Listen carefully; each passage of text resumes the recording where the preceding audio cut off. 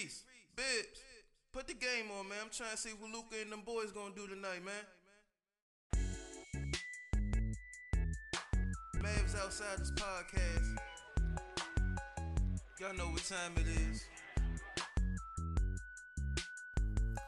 Ladies and gentlemen, welcome back to not only another edition of the Mavs Outsiders podcast, but the very first start of the season Mavs Outsiders podcast episode.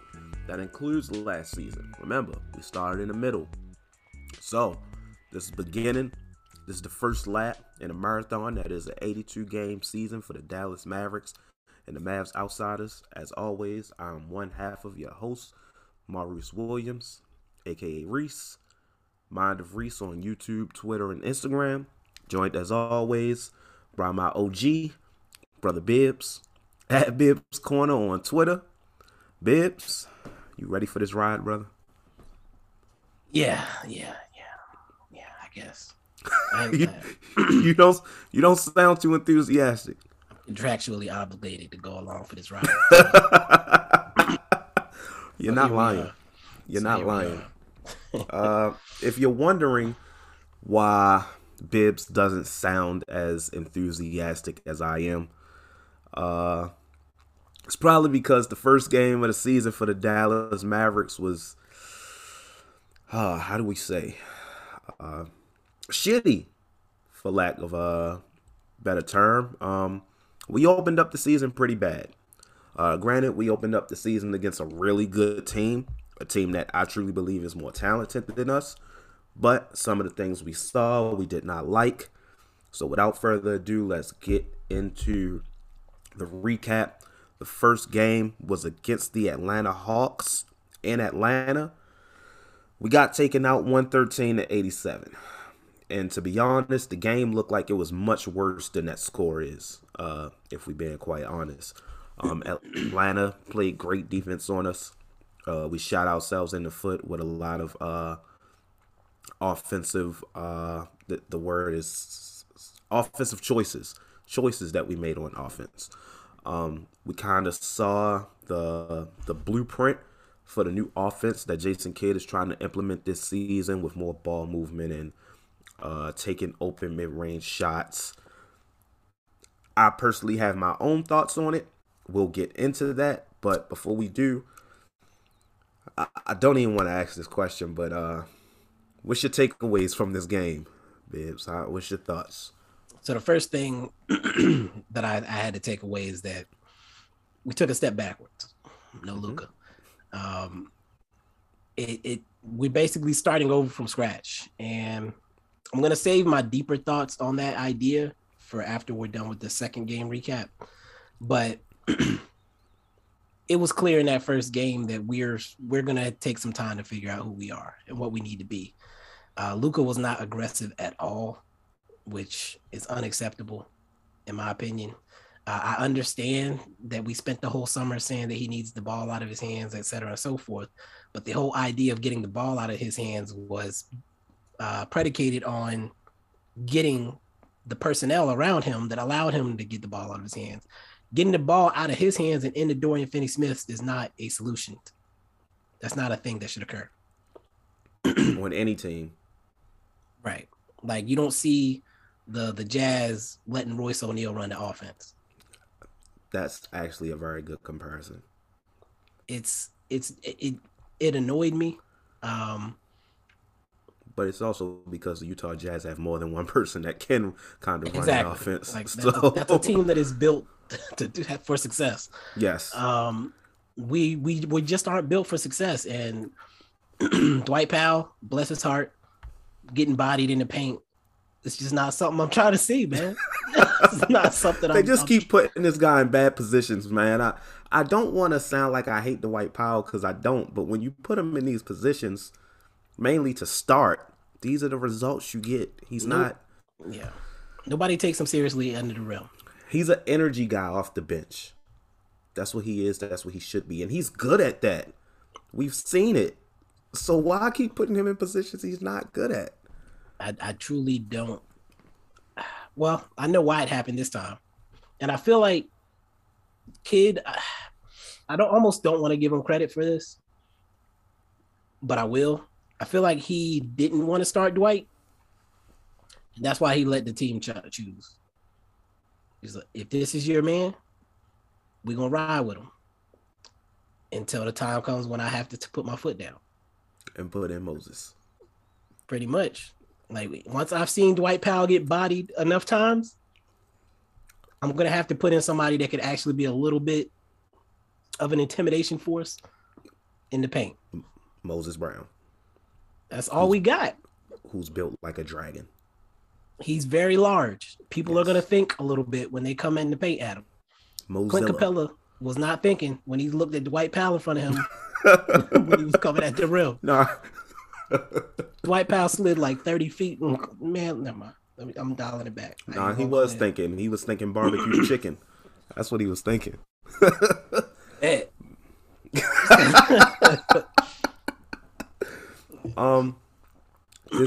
This game, my thoughts on this game. I personally feel like, okay, I don't want to talk too long because I know. Yeah, I'm trying to keep these like 5 minutes or so. Yeah, we got other things to talk about, so I'm gonna just try to hit this quick. I believe in his offensive vision. I truly do. Based off the things he said, I feel like that's what the offense needs. Mm-hmm. I understand Mavs fans having an issue and saying, "Oh, this isn't working. Go back to what we were doing before," because you saw how fluid the offense was back then. But we also know, and we saw it's proven, it's not a long-term formula for success. Not sustainable. What y'all have to realize is that Jason Kidd is coming into a team. All he's had to deal with was training camp and 4 preseason games. He's trying to implement a completely different offense than what this team is used to. It's literally the opposite.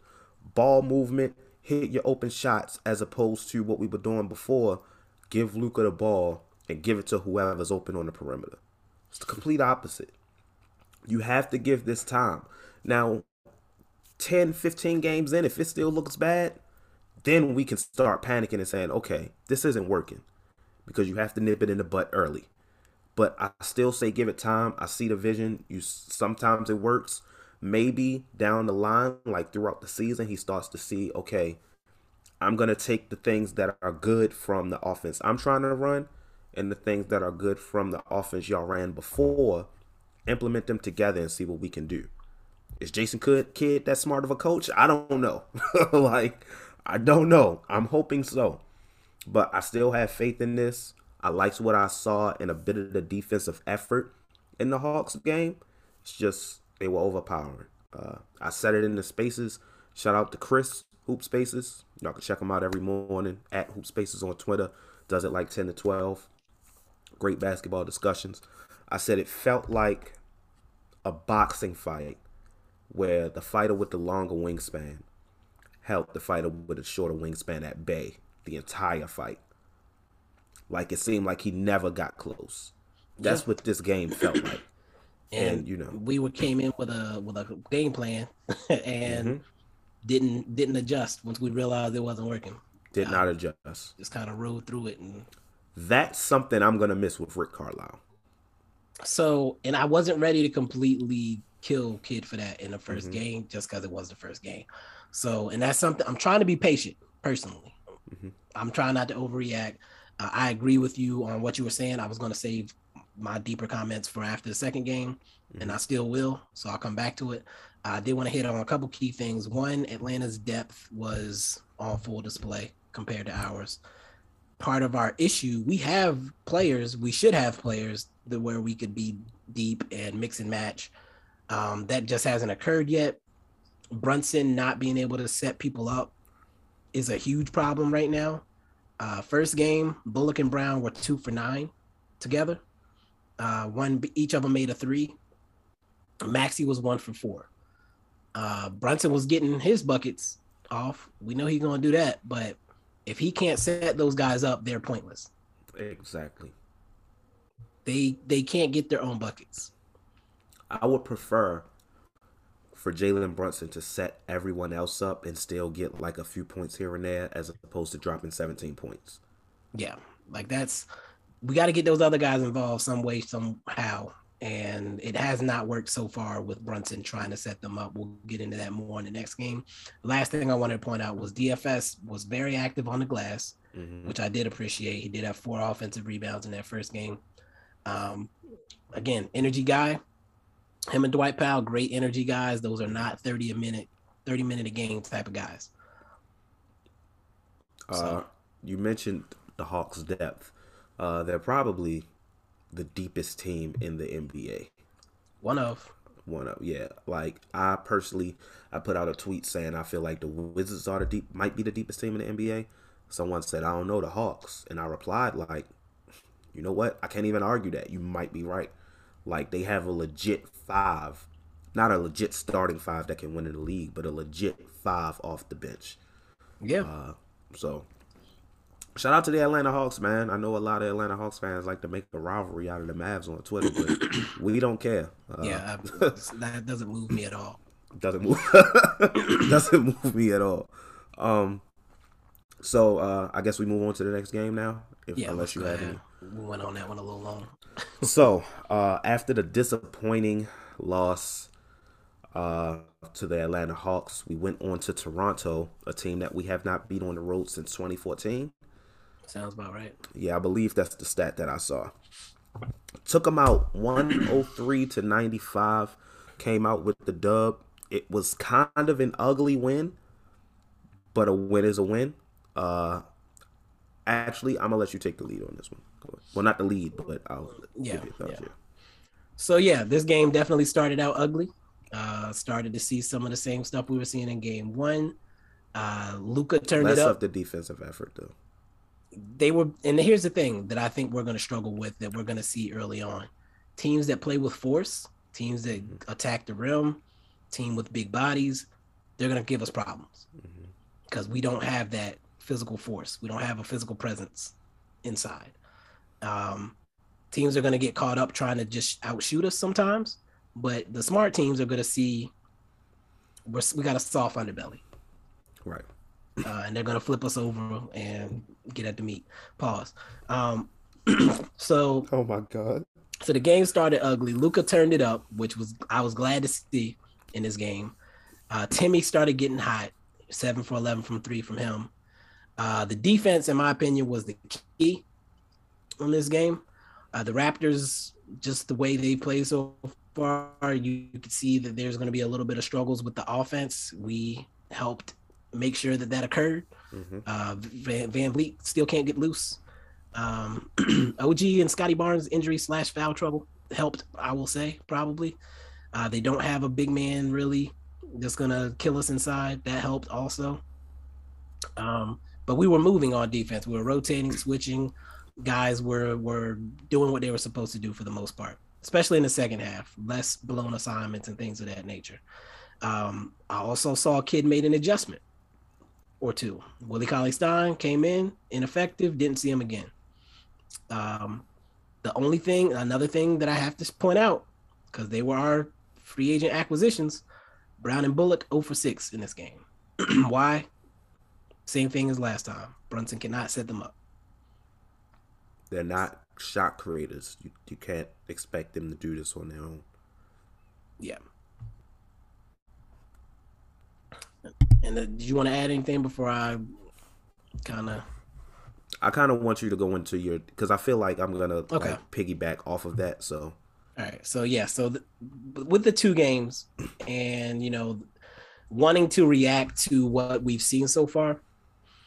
And again, I'm trying to be patient because it is a brand new system that's being implemented. It's a brand new coach. Kid, I think people try to make a big deal out of the way he responded to Nick Ank's question after the game about Reggie Bullock's minutes. He asked why he only played 17 minutes, and Kid was like, that's just how it worked. Like, it's 2 games in. These are my lineups. These are my rotations. Like, let I got to see this first. Right. And I have to look at it from like a business perspective, a new manager coming in, like we know, we've been here for 3 years. We've seen what these boys do. We know what they're capable of and what they aren't. But this is all new for him. Jason Kidd needs to see it. A practice, a preseason game is not the same thing. He needs to see how these boys react in the moment. I have a perfect thing for that because last year at my job, we had a new store manager come in. And one of our employees, she was always reliable, never missed days, never called out, was never late, stuff like that. And when this manager came, this girl was calling out a lot and was late a lot because I guess she had something going on and she was sick. And I was trying to tell the store manager, nah, she's actually usually like really reliable. But she was like, yeah, but from what I've seen since I've been here, she hasn't been. I could not say anything about that because she wasn't here prior. That's exactly what you just said, and you're 100% correct. Right. So, and he's gonna ride this out. He's got to get the data. Mm-hmm. He's got to see it through. He's got to realize, okay, Dwight Powell's getting body. He's got to realize, okay, Brunson is not doing any work setting up these guys in the second unit. We're wasting our shooters.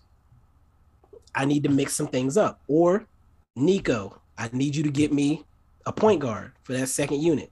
Hopefully, preferably a big one so they can play with Brunson. So, again, he has to see it. We got one. I'm not saying nothing. I'm not saying a word. Hey, look, I'm on your side with this one. We got one on the bench just waiting to get in. If I was being irrational, if I was being Bibbs, if I was trying to, never mind, I ain't gonna allude to things. If I was going all out with the irrational fan, the fanatic, I would be yelling, put Frank in that second unit with Brunson. I mean, this is the time to experiment. I feel like he's trying to stick to the money people right now. The guys who are making the big money.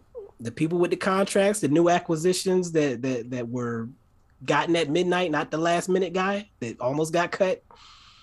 I feel like he's sticking to that right now, and I respect it because, again, this is new to him. We've seen these boys for years. We know exactly what to expect from them. That's why we're so annoyed. That's why we're so vocally annoyed. It's just 2 games. No, it is 150 games. That's true. We've seen it. Don't tell me I can't react to Dwight Powell. I've seen Dwight Powell for 8 years. What are you talking about? We're trying to reach through the TV and let you know this dude is not supposed to be in the position you have him in. And you're setting him up for failure. Right. Exactly. You're putting him in a bad position. You're not setting him up for success. I'm not mad at Dwight Powell. I don't hate Dwight Powell. I hate that he's in a position to look goofy half the time. Mm-hmm. He's on the court. If he's coming off the bench, giving us good 15 minutes of energy and activity, beautiful. I think him and Brunson maybe could get something going. Maybe Brunson might actually execute a pick and roll successfully. That's asking for a lot. It is, sort of. But I'm just trying to see something different, man. And I'm patient because, again, I know Kid needs to see it first. The other thing I'll say is KP's activity on defense has carried over to the regular season, which I'm appreciative of. I'm not going to talk about his shot not falling or anything like that. Not going to talk stuff about like that'll come over time, most likely. Yeah, I'm not worried about that. I know he can shoot. Not worried about the 5 seconds into the shot clock heaves. If they haven't cut it out, again, that's part of the data Kid has to collect. Hey, KP, we don't need you taking that shot. We can get that shot anytime. Run the offense. Yeah, make sure he tell that to THJ too. THJ, he got the money now. He turned down money to come back. He said, "Look, it was in my contract that I get to shoot these shots." They said, "Let it fly." I'm letting it fly. I don't get paid to dribble around here. He got more swole so he can let it fly some more. Like, asshole Luka, permanent. I can't have castrated Luka running around, getting all the way to the hole and then trying to find somebody to pass to. Nah, put the biscuit in the basket, my boy. The biscuit. The biscuit. That's continue. I'm sorry. What else we got? Oh, Respectable big man or play Moses. That's my observation so far. We need a respectable big man or to play Moses. And here's what I'll say to the Moses is this or that people. Look at how the Clippers use Ivica Zubac. Are they setting him up for post-ups? Are they keeping him out there for 30 minutes? No, he starts the game. He gives them maybe 5 minutes. He goes to the bench. He sets a tone for the team. Then they start switching up with the versatility, et cetera, and so forth. But you have to have a physical presence early, because if guys can just go to the rim early, that's how they get their shots rolling. That's how everybody gets loose. That's how our defense starts scrambling, because everybody's trying to get back to cover the rim because the guy we have in there can't do it. If we can't make any noise attacking the rim, we don't get their defense to suck in so that we can get our shooters loose.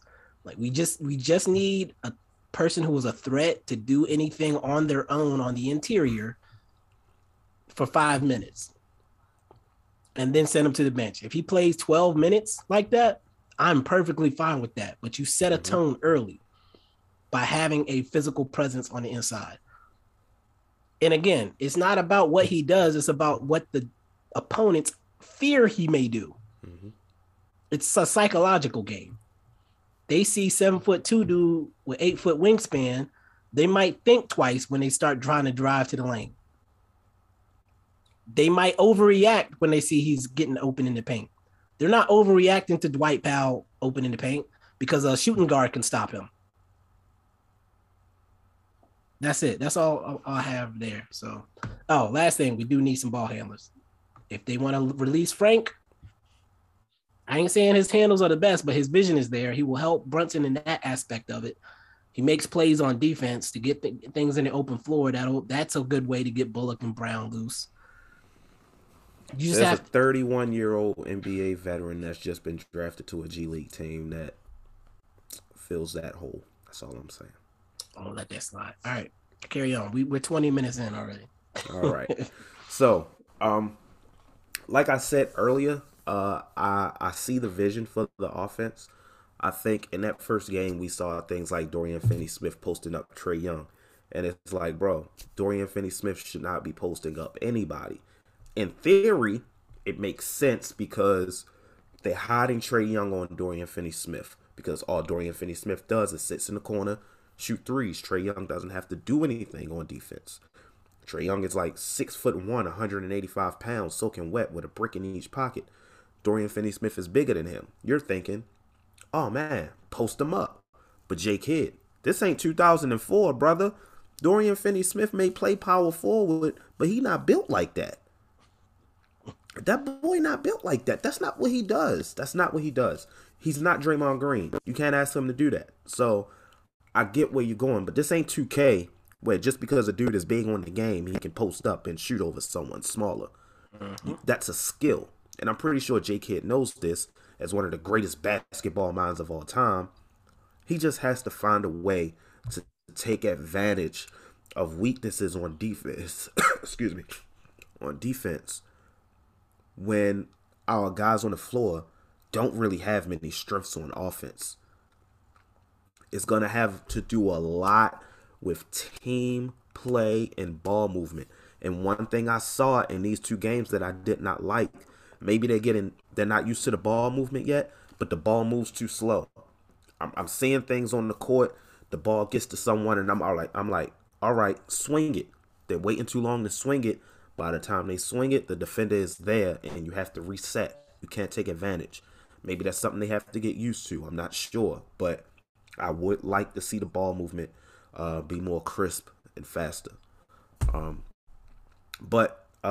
Yeah, I echo most of the things that you said, almost everything you said. I am going to be patient with this. I think I try not to do this much on Twitter anymore because I don't want to seem condescending or like I'm looking down on fans or anything, because I'm not this way. I get some fans overreact. Okay, let me say this. I get the overreactions early, but some of the things y'all say are goofy as shit. But I get some of the overreactions because we've been so used to these players for so long. We're tired of saying the same thing. and we're so used to having the same coach for 10 years, we're like, bro, what? Do something. Like, this isn't working. We have to realize we don't know in the past 14 years what it's like to have a new coach. Not only do we have a new coach, we have a new general manager. Both of these guys are trying to figure this team out at the same time. Nico Harrison isn't going to make any moves until like halfway through the season when he says, okay, I see who I like, I see who I don't like, I see what we need, I see what we don't. And to be quite honest, y'all have to be prepared for the fact that may not come at the trade deadline. It may have to wait until the offseason, where he gets a full season of this team and sees what needs to be done. Him and J. Kidd are going to have to work on that together. I understand, y'all, in the past 2 seasons, we've made the playoffs basically off the back of Luka. I tried to tell y'all that Reggie Bullock and Sterling Brown weren't going to make a difference. And that didn't have anything to do with them. It was the structure of the team. It didn't change anything. We just added what we already had. Now, right. I'm not saying this season is going to be bad. Exactly. It's more the same. So, I mean, I'm pretty sure we're going to make the playoffs. I can't see us not making the playoffs.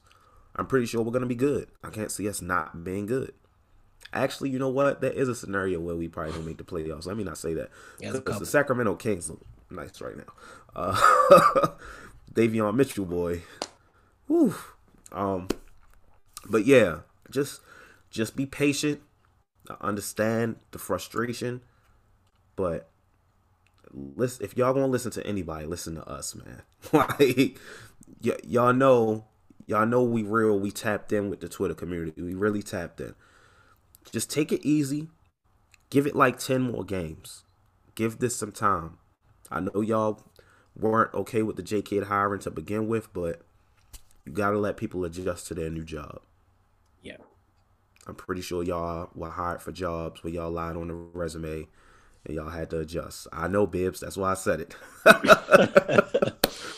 But that's it for the recap.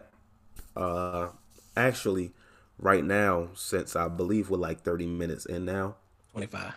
25 minutes in.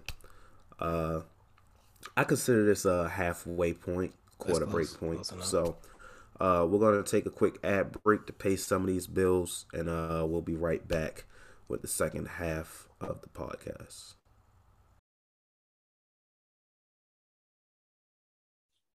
NFL fans, hungry for a big win this week? DraftKings Sportsbook, an official sports betting partner of the NFL, has you covered. New customers can bet just $5 on any NFL team to win their game, and if they do, you win $200 in free bets.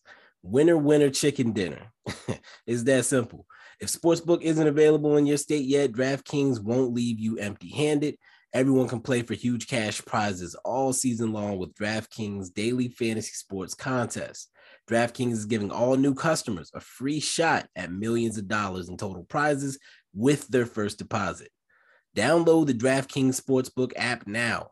Use promo code TBPN. Bet just $5 on any NFL team to win their game and win $200 in free bets. If they win, you win with promo code TBPN this week at DraftKings Sportsbook, an official sports betting partner of the NFL. Must be 21 or older. New Jersey, Indiana, Pennsylvania only. New customers only. Minimum $5 deposit and $1 wager required. One per customer. Restrictions apply. See DraftKings.com/sportsbook for details. Gambling problem? Call 1-800-GAMBLER. All right, y'all. Welcome back. After that recap, a little bit of venting, a little bit of enlightening. Damn, I just said I don't want to seem like I'm talking down on y'all, and I said enlightening, like I'm a higher power or something. I apologize, but after the recap of the first 2 games, there was something else in the Dallas Mavericks sphere or organization news, sort of, that happened this week. Former employee of the Dallas Mavericks, Haralabos Voulgaris, did an interview. Like I was able to pronounce that right. Yeah, I know Biv's jealous. He went on the podcast ESPN Daily his first time doing an interview since leaving the organization this past summer, and to say he spilled the tea might be an understatement. Granted, he can say what he wants. Uh, he doesn't work there anymore. He's not contractually obligated to stay quiet. So it was actually a very interesting podcast listen. I think I learned a lot personally on both sides, a lot about him and a lot about what's going on in the organization. A lot of things that we've speculated on were confirmed. Some things we thought were true, based on his word, were not true, but we don't know for sure if they were true or not. But take that as you will. But just to touch on a few points, a couple of key notes from the podcast. Early on in the podcast, we found out that I believe it was in 2010 that Mark Cuban first reached out to Haralabob. He stopped doing the gambling and betting to come work as a consultant for the Mavs. He wasn't full time, I don't believe. Just, getting word from him here and there. Didn't travel with the team or anything like that. That's when their relationship first started. And then when the Luka draft, the 2018 draft came, Haralabob, along with Donnie, were trying to convince Mark to draft or trade for, whatever you want to say, Luka Doncic. It's not hard for me to believe that he had to be convinced, unfortunately. But part of that bargaining chip was that Haralabob said, if you draft this guy, I will join the team full time. Because he admitted the team we had before, he wasn't interested in watching. Cannot blame him at all. But with a guy like Luka, who he was very high on, he was definitely willing to join the team full time. So that was something I found interesting. Did you have any thoughts on that? Yeah, I'm glad you stopped there. So he at a few points in this interview, he stopped to make sure he gave other people credit, and this was one of those times where he was like, first he said, I gave Cuban the ultimatum, like, hey, if you sign to get this kid, then I'll come. But he was like, well, I wasn't the only person. Like right.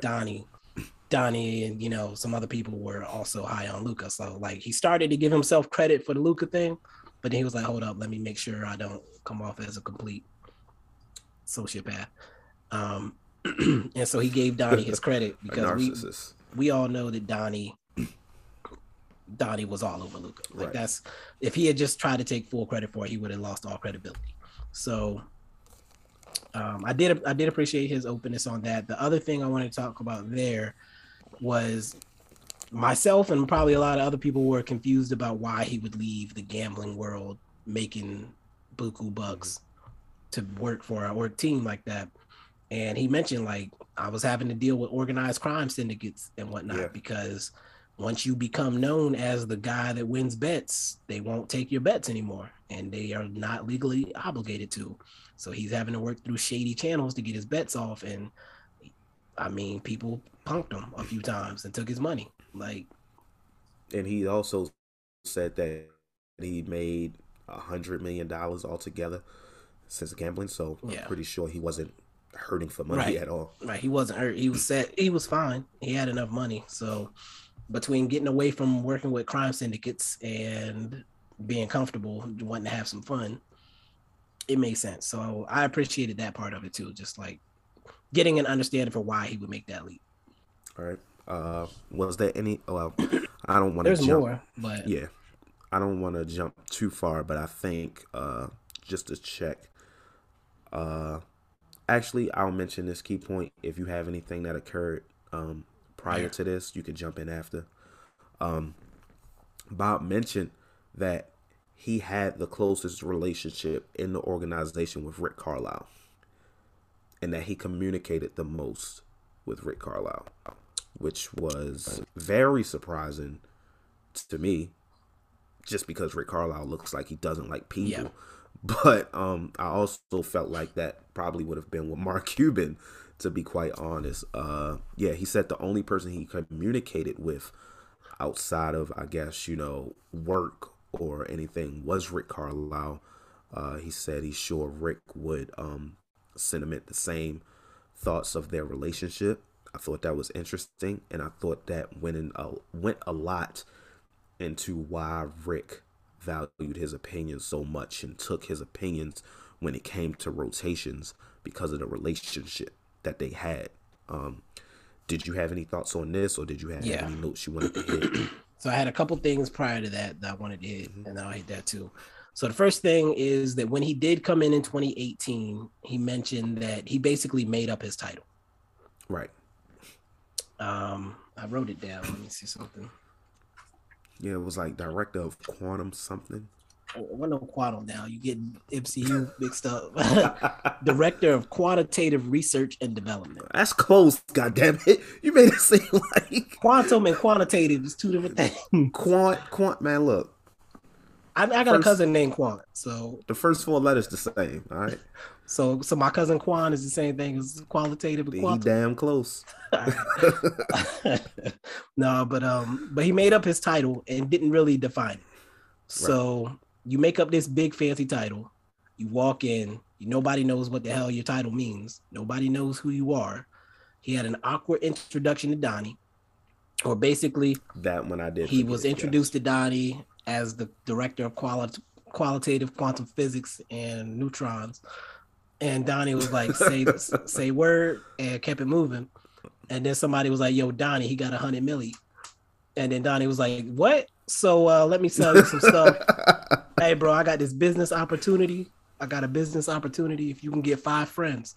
So Donnie was only cared about him once he knew he had money. He didn't care anything about what he had to offer on the basketball side, was the impression I got, at least up front. And I know you said you had forgot that. Was there something you wanted to add there? No. Yeah. Okay. I just thought it was kind of Donnie being oh, okay, fuck off, basically. Like, yeah. Okay, Donnie you're here. Like, barely looked at him. Like, sounds good, buddy. I think that speaks a lot to something else that I think will hit, and I'll save it. Okay. So I'll come back to it. But about Donnie? Yeah. Okay, I'll save why it. Why he reacted that way. Yeah, I'll save it too. There's 2 things that stood out for me. I'm gonna say the one that I don't think you're talking about. Somebody else mentioned to me that Donnie cared more about his businesses than he cared about running the Mavs. I believe that as well. I've heard that before. That wasn't that wasn't my reason. But I didn't think so. Yeah. But that story lines up with what people have told me about Donnie, as far as he's just trying to make money on the side. I'm pretty sure you know what the other reason is. It's probably the same. Yeah. So we'll save that. We'll save it. Yeah. And then as far as the other part. So I do believe Bob socially awkward. I don't believe he knows how to talk to people. He's also not from here at all. So he's from Canada, ain't he? Is he?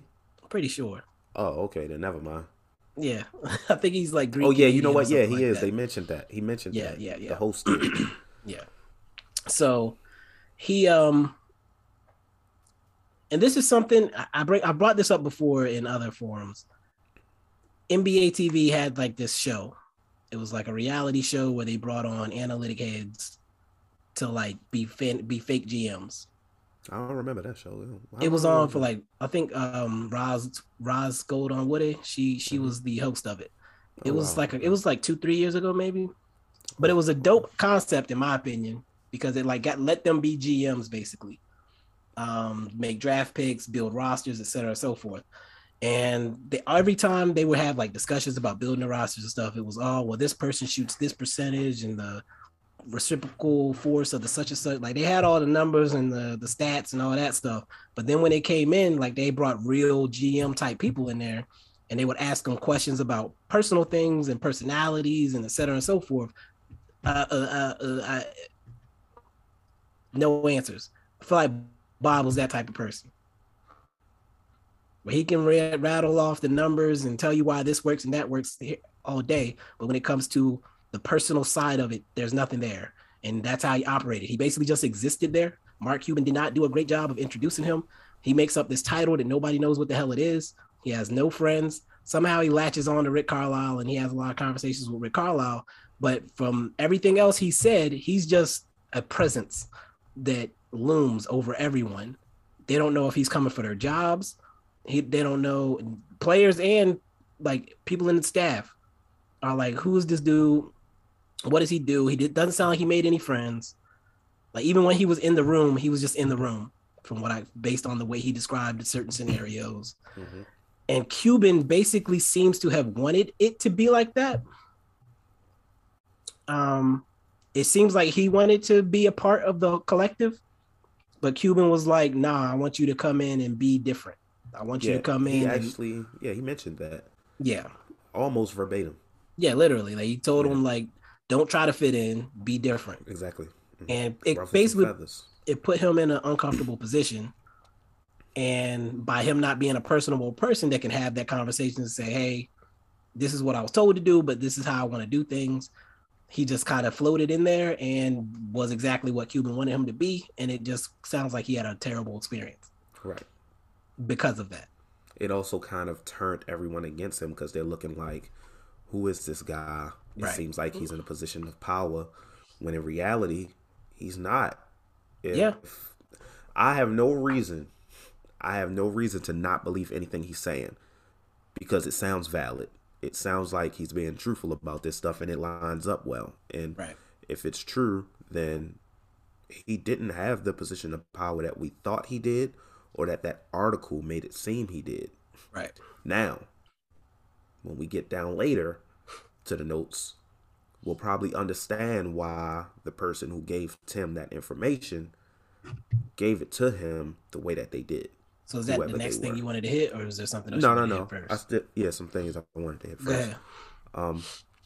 You mentioned, that he seemed like he was just in the room. He mentioned he had no really working relationship with anyone in the front office. Like I said, outside of Rick and Cuban, he mentioned he had a direct line to Mark. Mark told him, like we mentioned, I don't want you to fit in. Do your own thing. Ruffle some feathers. If some tough conversations have to be had, then we'll have them. That being that way, like I said, turned the front office and other people against them for reasons that, like I said, we'll get into. Actually, we could get into it now because I feel this was around the time he mentioned it. Was it? We talking about the same, since you probably know what I'm talking about. This was around the Um, time. I think you might be further ahead than I was. Am I? Go ahead. I'll let you go. He mentioned that, and even the co-host, not the co-host, the host of the podcast, it felt like everyone in the organization was trying to keep a position of power, trying to keep that position of power. He mentioned, and it made total sense, and this was something I never considered before listening to this podcast. Okay. You go to other organizations and there's a coaching tree like, oh, well, this coach came from here, this coach came from here, this GM, that GM moved here, moved there. And you don't see that often with the Dallas Mavericks because people are trying so hard to keep their job and keep that position of power they have, like a Donnie Nelson. It starts with Donnie. It's exactly starts with Donnie. The host of the podcast said it's like a Game of Thrones environment. Like, Yeah. I'm willing to throw this person under the bus to keep the position of power I have. And when it comes to positions of power in the Dallas Mavericks organization over the past 10 or so years, there's Mark Cuban, then there's Donnie Nelson. And then we don't really know anybody else. Right. You would say Mike Finley, but maybe Rick, but to be yeah. honest, I'm not sure. So basically, he said the front office, everybody was in little cliques. Mm-hmm. It was very gossipy. He didn't have a clique. There was inner office pettiness. It sounds a lot like Mavs Twitter, to be honest. It sounds like high school. Yeah. And I've always made the joke of a fraternity culture. Mm-hmm. It's what it is. Like, you either with us or against us. If you were a threat, you got removed. If you down with the clique, we good. But if you not, we not messing with you. That's facts. You either ride with us or you gone. Ride or die. So I should have said that. That don't sound too good. I mean, we all know Cuban probably got some bodies that went like power remains employed. But along with people wanting to keep their position of power, he felt that Donnie was intimidated by him, which I believe is why Donnie reacted to him the way he did when first introduced by Mark. I'm pretty sure with the relationship that Donnie has with Mark, he knows how highly Mark thought of this guy and how bad he wanted him on the organization's team. When he finally got him on, he's thinking, okay, now my job is in danger because this guy is here. And I guess since it goes together, I kind of want to skip ahead and mention something that he mentioned that Mark had talked to him about running the team in the future. But he mentioned it was something he wasn't interested in. That part I don't believe. All the bullshit on that one. He specifically said that he, like you said, that he wasn't interested, or or he basically was like, I never said it, right? But Mark said it. Like, all right, man, shut the hell up. So Donnie, because he's the kingpin, he's on the throne, if you will, knew that this dude was a threat. He was Jon Snow. I can't have this dude. I don't get that reference. Oh. I never watched Game of Thrones. Okay. But you just knew this dude was different, basically. Okay. And he wasn't just there to play around. So he's watching this dude like, let Mark try some shit. Like, nobody's taking me off this throne. And if they do, I'm taking bodies with me. Phone call away. And everybody in the organization accepted Donnie's reign. So at every point, they were finding ways to stab Bob. And he mentioned several scenarios, whether it was the Jalen Brunson situation where they wanted to get Matisse Thybulle, or he wanted to get Matisse Thybulle, and it came up in the room like, well, there's no way, we don't have the assets to trade for him unless we trade Jalen Brunson. No, and it was Brunson. No. They wanted to get Matisse, but they didn't have a first round draft pick. Right. So they had to trade to get a first round pick. And they said the only way we could trade to get a first round pick was to. Yeah. Okay. But yeah, basically, Jalen Brunson's name came up in a trade. And everybody else in the room laughed at the idea of trading Jalen Brunson. But he said, well, maybe we shouldn't just scoff at that. Maybe we should think about it for a second. Maybe you should. That's what he said, how he said it. We don't know how he actually delivered that in the moment. Right. But somebody in that room passed that information along to Jalen Brunson. Somebody in the room passed information to Courtney Lee to make him think that somehow he was the reason Courtney Lee wasn't getting no minutes. You want to know the real reason Courtney Lee wasn't getting minutes? No comment. I mean, we can go there. I had in my notes, Courtney Lee feels Bob was the reason he wasn't getting minutes. Laughing emoji. That's in my notes. Okay? You remember there were a few games where Courtney Lee started. In the beginning of the season, yes. And people were like, what the hell is this? And so then he wasn't started. He was removed like at the last minute that one time. And that somehow got attributed to Bob. Don't know how. Maybe it had everything to do with how you were playing. But right. I do think it was really messed up. The front office, it's so dysfunctional and power hungry and just willing to throw people under the bus. You're willing to mess up the chemistry of the team or the morale of a player on the team just to throw a dude under the bus who really doesn't have the power you think he does. But they think that he's the threat to the throne. So every chance they got. And you know what's funny? I hate to make this analogy because I don't think highly of myself like that. But it reminded me, so they talked about how he talked about how I guess he was interested in Duncan Robinson coming out of the G League. And they laughed at him. And then Duncan Robinson gets picked up by the Heat. We play the Heat, and he was like, what was it, 1 for 7 in a game? And like somebody comes and say, hey, you guys suck. Talk your shit. I know where you're going with this, I think. Yeah, like, oh, you guys suck. And like throw it in his face, like, see, like, you ain't shit. You were wrong. You don't know what you're talking about type of thing. People hop in my mentions all the time. Andre Drummond? Whether it's Drummond or Frank Ntilikina, it's like, man, you just got to accept this dude sucks. I don't need you to tell me what's occurring. I don't need you to tell me I'm wrong. You're not hurting me by doing that. You're looking real goofy to me personally. And that's what he basically says. Like, really, dude? Like, you coming at me with this, like, off of one game? Like, I'm not basing my opinion off of one game I watched with this person. I'm basing this on a lot of information. Exactly. Like, I'm not just gonna spout out of my mouth off of one game and say that this is the gospel about this person. This is all they can ever be, is this one game. No, if I say something, and this is how Bob came off, if I say something, I'm not just talking. I'm saying it because these are observations that I've had. And I think that this is the right decision. I think that this is what this player can be. I think this is what this player can do. And so for people to, like, again, that's just trying to needle him, to knock him down a peg. And I felt that when he said it. Because I even laughed out loud when he said it. I was like, man, that felt familiar. And it's like, I think people think I think highly of myself in that regard. I don't. I'm just talking when it comes down to it. And so it was the same thing with him. Like, they think he sees himself as coming for the throne. He said he wasn't coming for the throne. We don't know if that's true or not. But in his mind, he wanted to be part of the collective, but these guys are all shitting on him on every chance they got, or throwing him under the bus every chance they got. It was a very hostile work environment. Again, I feel like there's probably things he could have done to extend the olive branch. I don't think that's in his personality. Right. And so it was just it was a recipe for disaster. It was not a good situation for anybody. I don't blame him for that. He didn't choose to be put into that situation. Mark Cuban, I question his business acumen, his practices, the way he operates.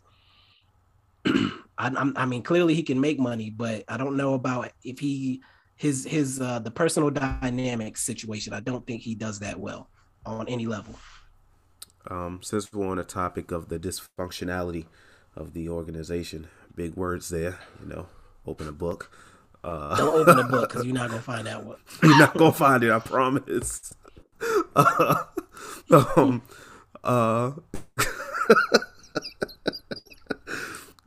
Since we're on the topic of the dysfunctionality of the organization, some other things that were brought up in the Tim Cato article, it was mentioned that the Luka did not like him much. There was an altercation where he signaled for Luka to calm down, and Luka basically yelled at him and said, "Don't tell me to effing calm down." Turns out that was not true. The person who actually told him to calm down was Mark, supposedly. And he pulled his mask down and was like, "What's going on?" I don't know why you would have to pull your mask down to do that, but I pull my mask down to hear people, so I don't. I can't judge him. I can't judge him for that. I can't judge him for that. I don't know how true that is. Apparently, he said after that, he spoke with Luka and he was like, it wasn't me, it was Mark. He was like, yeah, I know something. That just seemed weird to me. Like that. That one was wrong.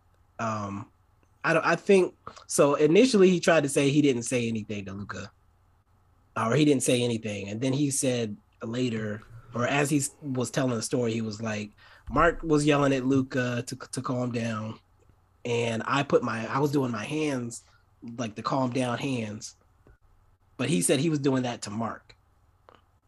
They were probably both yelling for Luka to calm down, and he was just like, well, Mark was doing it, so I figured I could. That's probably what happened. He said Mark was upset at Luka for turning the ball over, which I get upset at Luka for that too. Right. But he tried to pass it off like Mark was the leader and he was trying to calm Mark down. Right. Which I don't fully believe. I do not fully believe that at all. There was another instance where it was also mentioned in the Tim Cato article that Luka was upset with him because he felt that Bob gave up on the team after a loss. He left the game early. I didn't put it down in my notes why he left, the real reason why he left. I don't know if you have it in yours. So I thought I missed something. I feel like he told the story weirdly, but it sounds like he was not allowed to have his computer in the locker room or something. It was something so like he that. left early to go do something on his computer. before he met with, because he said, I meet with the coaches after every game to talk about things, but I was told not to bring my computer into the Right. room. So I Yeah. think he left the game early so he could get what he needed off the computer so that he'd be ready for that after the game meeting with the coaches. And he said he spoke with someone, I believe, in the organization, maybe a coach or something, and the coach, they mentioned to him like, yeah, Luka's upset with you because you left early. He feels like you gave up on the team. And the way he's telling the story is like this person knows his real reason for leaving early, Right. but didn't tell Luka that was the reason. That I believe, based off of the fact all the information he's given of how shady they are and throwing people under the bus. What better way to throw someone under the bus that you want gone than to basically fabricate uh, a bad relationship between the star player and him? Because if it comes down to it, they're not choosing anyone over Luka. Yep. And when you have no friends, nobody's looking out for you in those situations to say, hey, Luka, no, that's not what happened, blah, blah, blah. They just said, oh, Luka thinks you left. Well, I'm going to let that fester. It's almost like this was really failed from the jump. The minute Mark told him, I don't want you to fit in. Like, from that moment, this relationship was Doom. doomed. Yeah, I was about to say destined to fail. It was doomed. I do respect. He comes off a bit self-righteous, a bit in this, but I do respect him for saying, "Look, this is not for me. I don't need this. I don't like the environment here. I'm gonna leave." I respect that. I have to respect that. The whole Tim Cato article, I believe the headline of it or the name of the article, was alluding to the fact that the Mavericks could lose their star player behind this. And he mentioned that even after Luka was negotiating the max deal, they were still trying to court him. Now, I don't know how true that is either. I thought I was under the impression that the Mavs were moving on from him and they just let his contract expire. But apparently he did not want to return. Based off of the information he's given, I believe he didn't want to return. But I do not know how true it is that they were courting him after Luka signed the max deal. That sound that I didn't think I caught that, but from what I understood, again, this is one situation where he was talking out of both sides of his mouth. On one hand, he said he was already on his way out the door, but then he talked about how someone ensured that he left as well. Do you want me to bring that up? Yes. So, again, Donnie was threatened by him. I believe last year when arenas were empty, Donnie didn't travel with the team like he usually does. Yeah, he didn't. And because of his age. And Bob went instead, and he was sitting in Donnie's seat. And apparently Donnie didn't like that. He saw that, obviously, as a direct threat to his job. And so when it became clear that Donnie was on his way out, he said he doesn't necessarily think it was Donnie that leaked the Tim Cato thing, but one of Donnie's subjects, at the bare minimum, said that if Donnie's going down, you're going down too, and made sure that the story came out.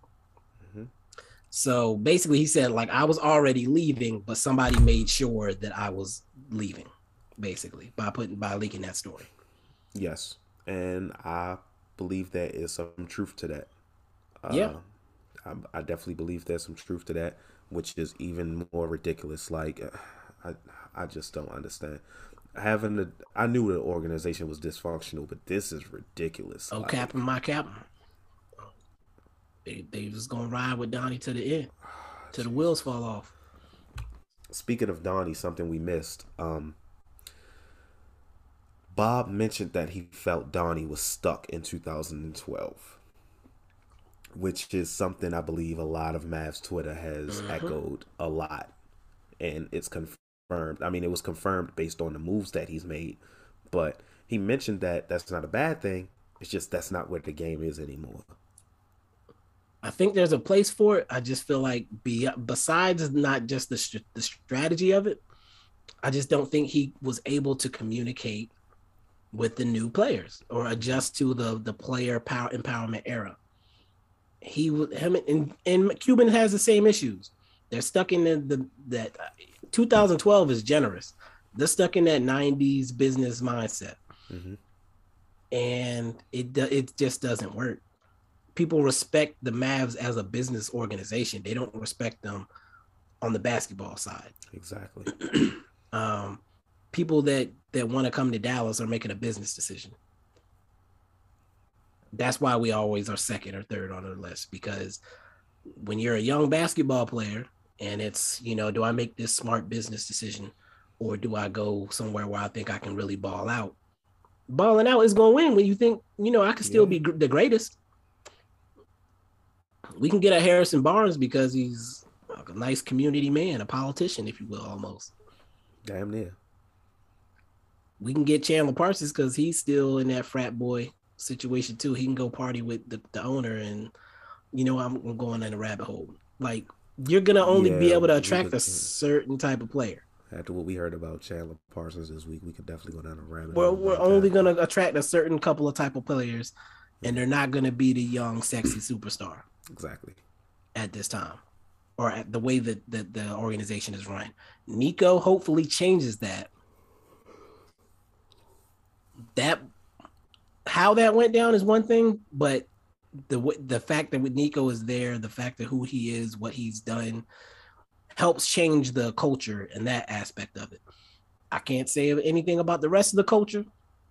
I still have my doubts and questions about how Mark Cuban runs his business, but the right steps were made as far as that part of it goes. I agree. Um, one last note I wanted to hit on.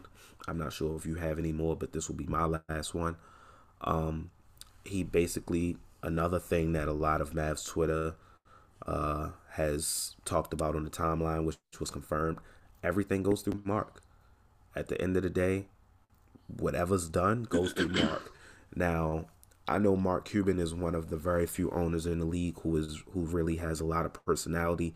You see his face a lot. He's there all the time. You hear him a lot. I'm not sure if this is like this with other organizations and owners. I get the idea that it's not, honestly. I feel like they let their GMs be GMs. I just wish Mark Cuban would do the same. I don't understand why everything has to go through him. Sure, some things, especially when money is involved, because this is your business.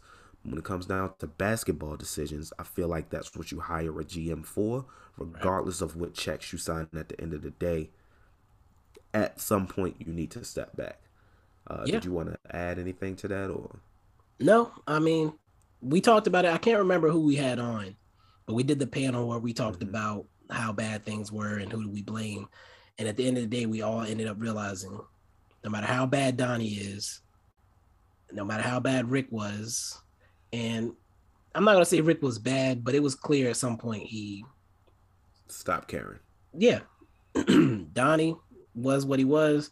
Rick was clocking in, but at the end of the day, nothing happens without Mark Cuban. Mark Exactly. Cuban is the problem. The One question hundred now, percent. will he allow himself to take a step back? Will he allow a GM to do their job? I understand he has to sign off on it, but will you trust your GM knows better than you do? Can you not be the smartest person in the room for once? And then once that occurs, I feel like the organization will turn around. We are not in a great place. We do not have a lot of sexy tradable players on our roster that are going to land us a big fish. We have draft picks again. That's cool. But there's Until not a we lot to don't. work with. Yeah, Yeah. there's not a lot to work with. Like Josh Green, Jalen Brunson, that's our best assets besides the first round pick. So Dwight Powell's an asset. his contract is a little bit tradable. Maybe somebody wants a nice little energy big off the bench, but I'm telling you, there's some teams out there that like Dwight Powell. I believe it. until he get that flash drive removed from his house, I don't see him going nowhere. Oh man, you're right. We've He been on still this got for the a minute. flash drive. He still got the flash drive. He gonna retire a Maverick. He gonna be the Nick Collison of the They're Mavericks. gonna retire his jersey. Like a dude who ain't really never did shit on the team, but they retire his jersey. So since we got all of that out the way, I'm pretty sure we're running on an hour right now. We're going to take one last ad break to pay some more bills. And we're going to be back with the first unsung hero of the season and the return of the infamous weekly forecast. We'll be back. All right, y'all. We are back.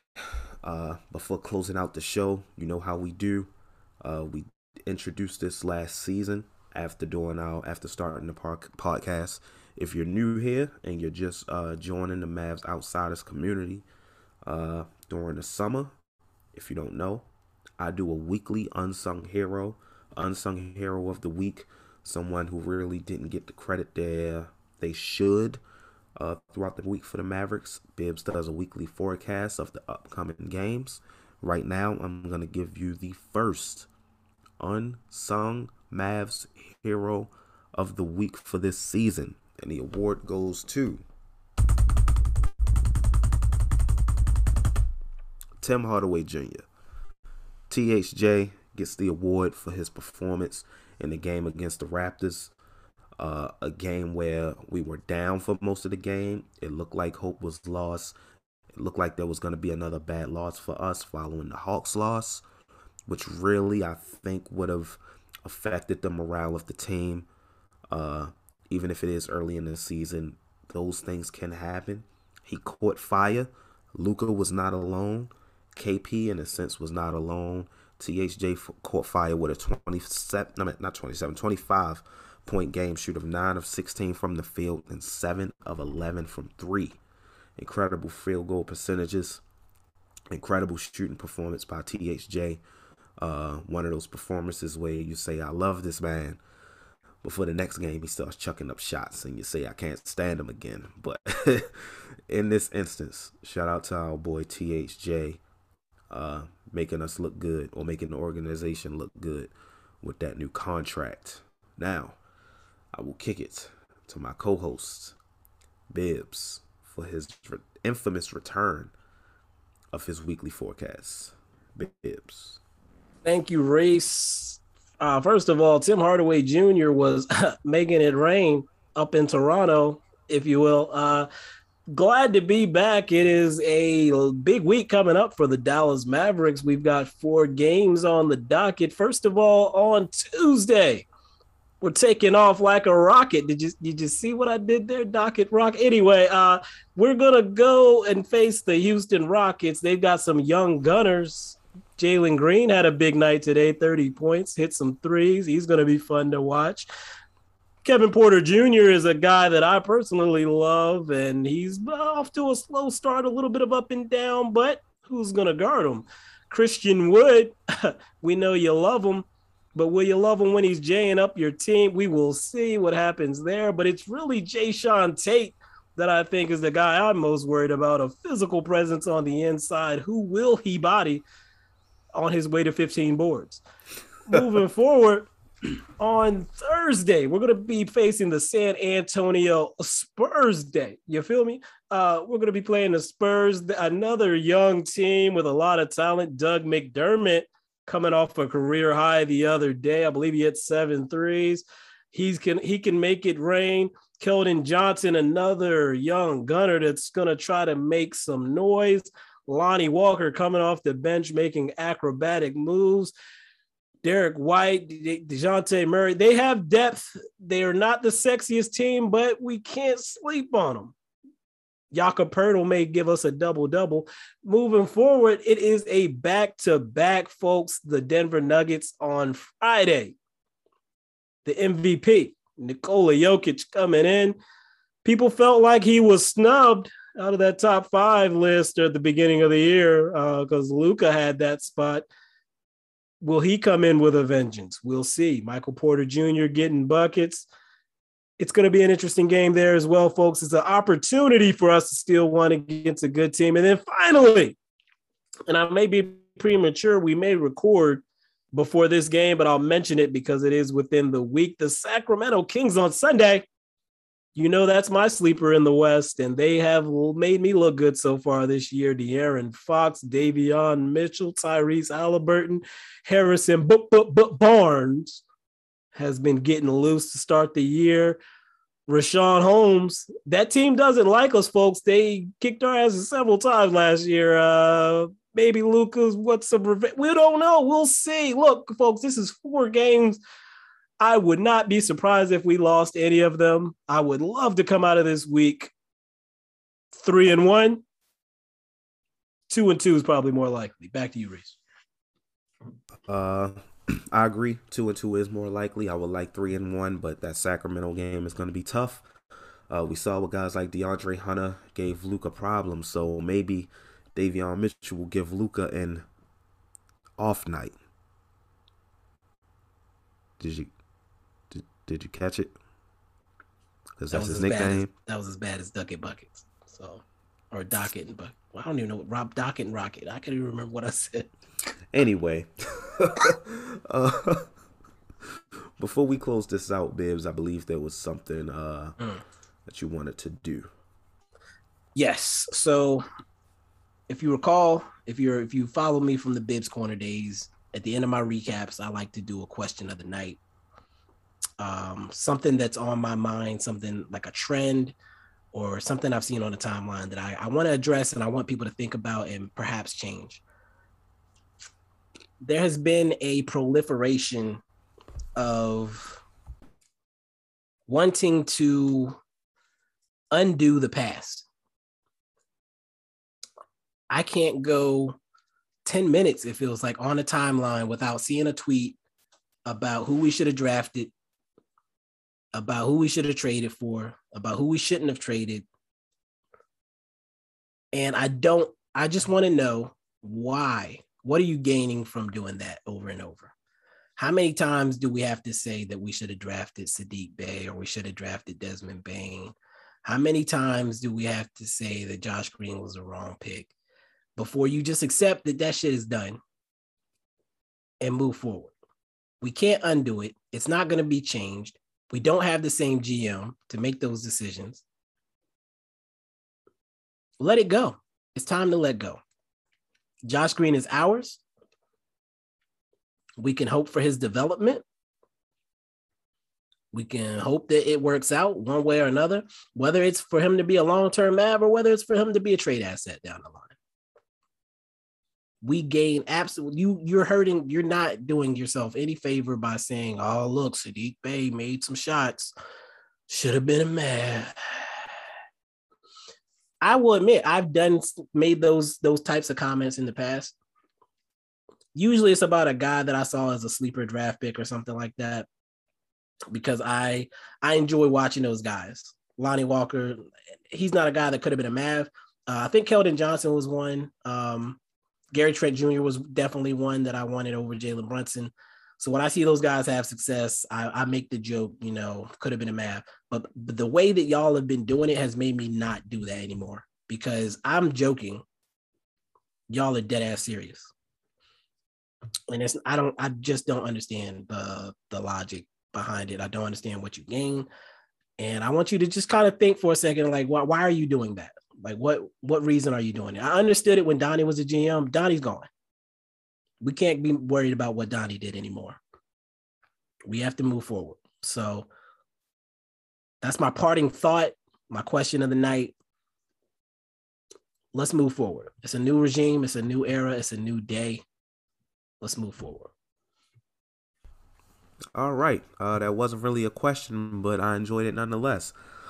Was there a part of that where you want to pose an actual question to the question is, why are you doing it?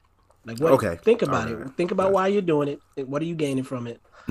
If I'm wrong, if it is somehow therapeutic or cathartic, whatever the word you want to use to say that over and over and over and over and over and over and over and over again, Marshawn Lynch, then by all means, let it fly. I'm tired of seeing it personally. It's not constructive. Let it go. Well, a message from Professor Bibbs. I think it's time that we close this out. We've been here for a while. Look, man, I'm still excited about the season. It's basketball. I'm excited about basketball anyway. I hope y'all are excited too. I hope y'all have a better, feeling and attitude going into the next game. But until next week, We will holler at y'all. Take care of yourselves. Peace. Peace.